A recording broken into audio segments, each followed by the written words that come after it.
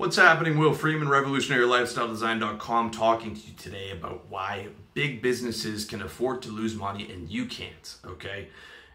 I'm talking about, a small business is even like under 20 million in revenue or 10 million in revenue. Like even if you're making good dough, okay? I'm talking about like huge businesses like Netflix has been hemorrhaging money, and has access to billions of dollars.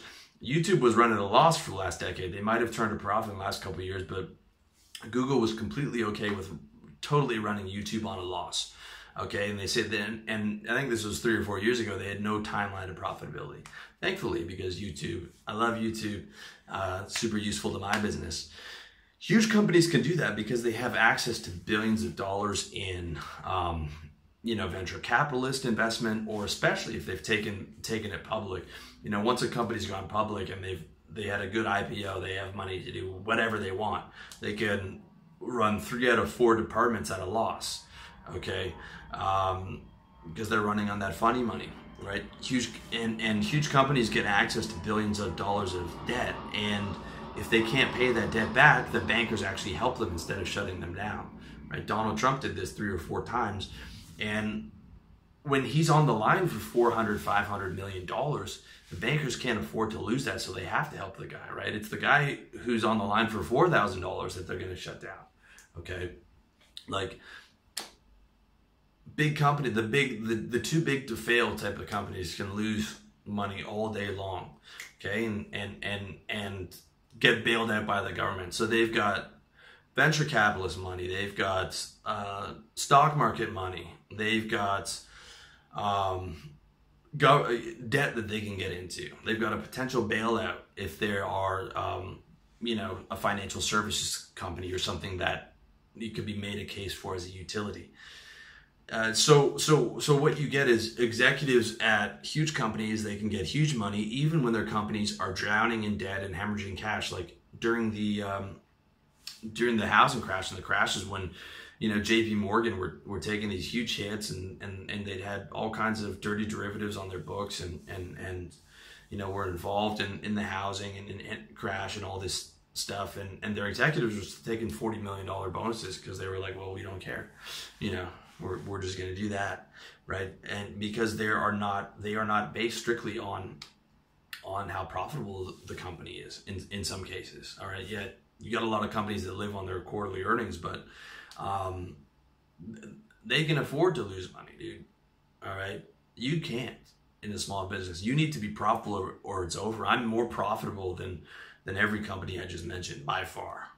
Okay, my margins are way higher. My return on my investment is way higher because by the time the company gets big, all those high margins and return on your investment has already been put into the company or taken out by the entrepreneurs. That's what got them the VC funding and the money and stuff. And once you get big, the bigger you get, the harder it is to get that massive ROI. So I'm not saying that I'm smarter than those companies, but I'm saying I am way more profitable in my business. I'm more profitable than Netflix and YouTube were combined over the last 6 or 7 years.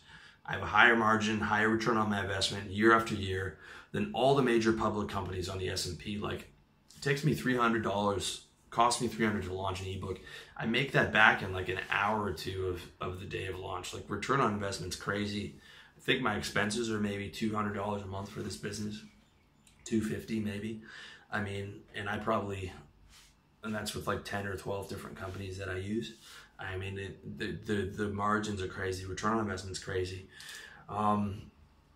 You can't get that on those S&P companies. That's already been vacuumed into the investors' pockets by the time it's gone public. I'm profitable and I have high margins and I have high ROI because I have to. No one's going to bail me out. No VC is going to invest in my business. It's never going to go public. It can't be bought because it's so dependent on me. There's no exit plan for this business. My exit plan is to die and do my final post and video on my deathbed. Okay, that's my exit plan. All right, have to be profitable. Have to have high margins. Have to have high ROI. Otherwise, it would be lights out for me. And it's the same for you. If you're doing your 6-figure sales-based service business, you're not going to get government bailouts. You're not going to get Wall Street money. You're not going to get stock options. It's going to be sink or swim. So you need to be swimming. You need to be swimming hard, because there's no neutral. Gravity brings a flat line down. Okay, you need to really become that full tilt entrepreneur, dude, and focus on that bottom line and get you to in that position where you are crushing it, because you have to, right? Smaller business has to be more profitable than a big business. So just something to keep in mind. Not to say you can't grow it into a big business and get access to all kinds of that fun stuff, but for now, dude, in the stage where you're at, you have to be profitable. You have to be, and you have to focus at that as your number one priority in business. Like priority number 1, 2, and 3 is revenue. So just keep that in mind. And let me know what you think in the comment section, and subscribe to the channel if you haven't already. Much love to you.